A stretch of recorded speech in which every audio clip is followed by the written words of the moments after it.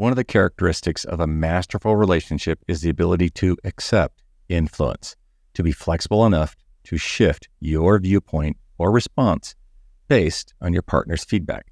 Accepting influence does not diminish your strength. It actually enhances the strength of your partnership. Did you know the average couple waits 6 years to get help in their marriage? Yeah, that's 6 years of pain, hurt, and frustration. Hi there, I'm Charla Snow. And I'm Robert Snow. And welcome to Master Your Marriage, where we believe that having an amazing marriage should never feel like hard work and shouldn't be a guessing game. This is the show for married couples who want to discover a scientifically proven approach to building a masterful marriage and have fun while doing it. So if that's you, you're in the right place. Let's dive in. Today's topic is so important. It's a fundamental part of any successful marriage, and it's about accepting influence. So today we're going to be diving deep into the idea of yielding to win and why this is so crucial to accept influence from your partner. And as we frequently talk here on the podcast, conflicts arise in every relationship. What truly matters is how we manage those conflicts to maintain respect and even prevent resentment. And it's important to highlight that managing conflict isn't about convincing your partner that you're right and they're wrong. Instead, it's about understanding each other's perspective and being willing to actually call both perspectives valid. Absolutely. And the concept we're discussing here today is often summed by the saying, you win the battle, but lose the war. It's all about recognizing that by trying to win a disagreement, you might actually harm your relationship. So what does it really mean to accept influence? Well, accepting influence means that you're really demonstrating openness. You're being willing to listen to the other person's ideas and be willing to change your viewpoint or your decision based on the input that the other person has for you. Accepting influence from our partner is critical in ensuring that we have a healthy and stable and satisfying relationship. Absolutely. And there was something really important discovered in the Gottman research, which was 80% of the time, women did the criticizing verbal, whereas 80% of the time, the men did the stonewalling, which was sort of nonverbal. But there was also one other really interesting fact that came from that research, and that was that 65% of men refused to accept their wife's influence. Really? Yeah, I had a really hard time believing that statistic, but it's true. 65% of men wouldn't consider their spouse's input. That's a lot. I wonder if that's changing these days. I hope so, but time will tell. Yeah. So this refusal to accept their wife's input really just leads to resentment, distance, and then actually more increased criticism from them. It does. And now it is certainly important for women to also accept influence, but the study revealed that women as a whole are just a little bit better at doing this naturally. You know, that's not to say there's not women out there that definitely need to improve in this area. I know that I definitely needed to work on this in our relationship. You got a whole lot better at this. Yeah. But accepting influence can sometimes be the man's secret weapon when it comes to neutralizing this criticism. When you receive her feedback with an openness and an ability to maybe change your position, the conversation can quickly change to something playful, lighthearted, and often positive. For example, let's say a couple has a policy about no shoes in the house. We have that one. We do. Yeah. One day he forgets to take his shoes off again, and she says to him, hey, for the last couple days, you haven't taken your shoes off when you've gotten home from work, and it really grosses me out to think about what germs are coming into the house. Could you please remember to just take your shoes off out in the garage? So here's what may happen next, right? So will he actively consider about how she feels about this? Will his inclination to be to really just dismiss this as an unimportant concern because he doesn't feel the same? Will he solely focus on his point of view, or will he be open to hearing and listening to why she feels it's important about this topic? So that means he could reply defensively, which is probably going to escalate the conversation. Not a good idea. Or he could just be curious and be open to being influenced, which may lead the conversation into, who knows, maybe a little humor, a lot more connection, maybe even some intimacy. It kind of reminds me of those books when we were kids, those choose your own adventure books. Oh, yeah. Now, if he turn decides the page to here. if he decides to get defensive, turn to page 37. If he decides to remain open and curious, turn to page 125. Yeah, it really is choose your adventure on how you respond to feedback. Mm-hmm. It really is. Let's say he replies with, "Oh yeah, sorry, I keep doing that. I'm sorry. I know that it bothers you, and I can just put them in the garage. Apologize." Then, if that happens, then the next thing you know, the couple is probably making playful jokes and they're on their way to having better conversations that evening. Yeah, but if his response or retort was something nasty, like, "Man, why are you always riding me? Don't you think I have some other things to do besides worry about my shoes?" Probably ruin the whole night. He chose the wrong adventure, and it's going to be an adventure. Yes. But being receptive to influence requires us to let go of behaviors like this distancing or attacking or defensiveness, which we know defensiveness is the counterattack. But this shift doesn't mean being submissive. It just means that we're considering our partner's opinion and receiving and giving some weight to their input. Yes.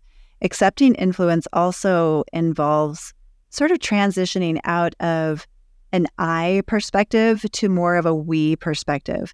So this calls for a lot more of a mature mindset that can think beyond win-lose or right and wrong or, this zero-sum game type of thinking. So this brings us to sort of a really important point is you can only be powerful in your relationship, or I would like to say you can only wield influence in your relationship if you can actually be influenced. You can only influence others if you can influence yourself. Wow, that's really a paradox. Yeah. It really goes two ways. When you accept influence, you're able to become more influential. Yeah. And it sort of reminds me of the martial arts, the wisdom behind Aikido. It's a martial art that teaches the value of yielding to win. In Aikido, instead of opposing your opponent with force, you blend your opponent's energy and then redirect it. By staying physically centered, you actually become more powerful. So, much like when we're open to accepting influence, we're showing our partner that their thoughts and feelings matter, we're more collaborative, and we're more of a team. And this paves the way for better problem solving, better compromise, where both partners can feel like they've contributed to a solution. Yeah. So let me introduce you to Emily and David. Oh, David, yeah. David is a brilliant scientist who's known for his analytical mind and logical thinking. One day, Emily brings up her concerns about the emotional distance in their relationship, and she expresses her desire for deeper emotional connection and more quality time between them. During our session, Emily takes a breath and she addresses David and tells him, David, I love you so much, but sometimes I feel like we're on two different islands. Ew. Like, even when we're together, we're not really together. So David's initial instinct is to kind of retreat back into his analytical mind. And he turns to me and says, you know what? I'm just not good at this emotional stuff. Yep. But rather than jumping into his rescue, I decided to give him a moment to respond differently, because I know that beneath that scientific exterior, he can access a more open side of himself, which would in turn help to bridge this gap in their relationship. Mm-hmm. And part of David's struggle comes from, viewing problems in relationships as problems that have to be solved. A mindset that has helped him a lot in his research, but it's been hindering his connection with Emily. Analytical. Yeah. Yep. And so, David in this situation, he has the power to be able to shift this dynamic right now by allowing Emily's concerns to guide his next move. So refocusing his attention back to Emily, I say to him, David, what's your next move? And he hesitates for just a moment. And then he looks at her and he admits, you know what? You're right. I get so absorbed in my work that I forget to show you how much you mean to me. Oh, that's nice. And I do want to be closer to you, but I'm just not sure about how to go about it. And instantly, Emily's face, she just lights up and she scoots in a little closer to him and she gives him a big hug and she says, you know what? That's exactly what I needed. Who knew, right? Just a little influence. Yeah. So one point we probably should make is that being open to influence doesn't mean that one person is right or more right and the other person is wrong or more wrong.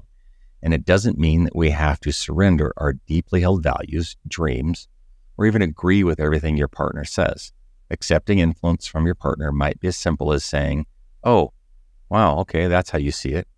Fair enough. And maybe from your perspective, that actually makes sense.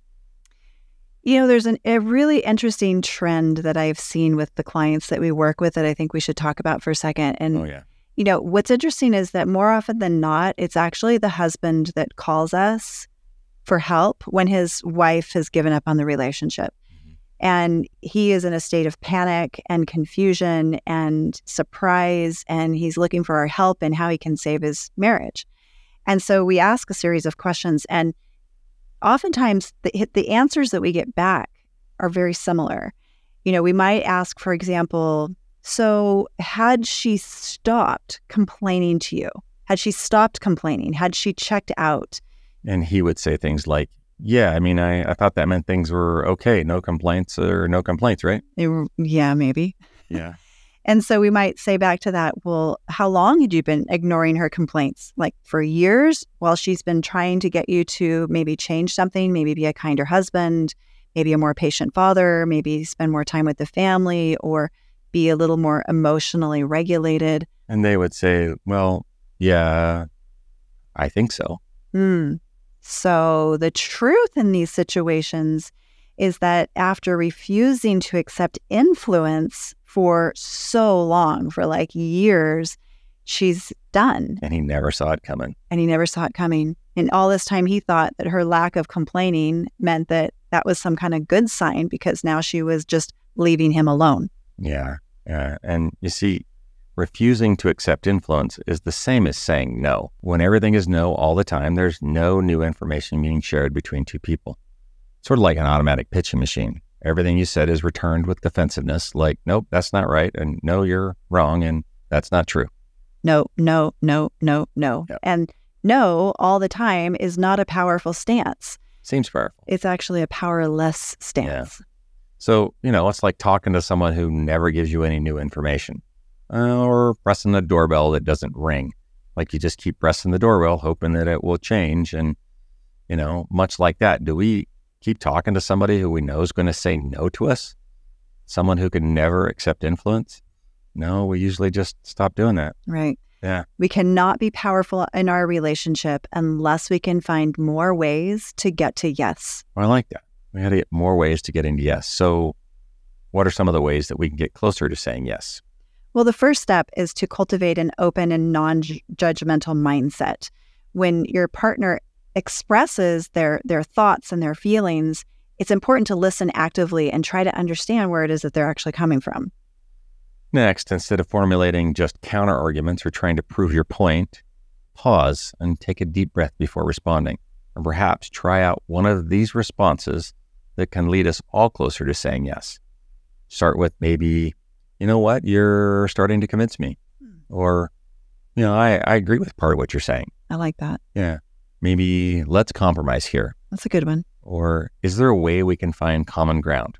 That's good. I never thought of things in that way. And I think your point of view actually might make sense. And probably our favorite was, how about we find a solution that includes both of our views? Those are really great repair attempts, actually, too, to get us closer to saying yes. I love all of that. I love all of that advice. And again, it's crucial to remember that acknowledging your partner's influence doesn't mean that you're conceding defeat. Right. It's really just about creating emotional safety and respect where both of you can express yourselves freely and without fear. And it's really about shifting your focus from winning an argument to winning a more joyful relationship. And remember, it's okay to agree to also disagree on certain matters. What matters most in these situations is love, respect, and teamwork. These are the things that will build your relationship. So as we get ready to wrap up this episode, let's leave our listeners with this powerful reminder. You can only be powerful in a relationship if you can be influenced. The next time you find yourself in a disagreement with your partner, pause, listen, and consider their perspective. Accepting influence doesn't diminish your strength. It enhances the strength of your partnership.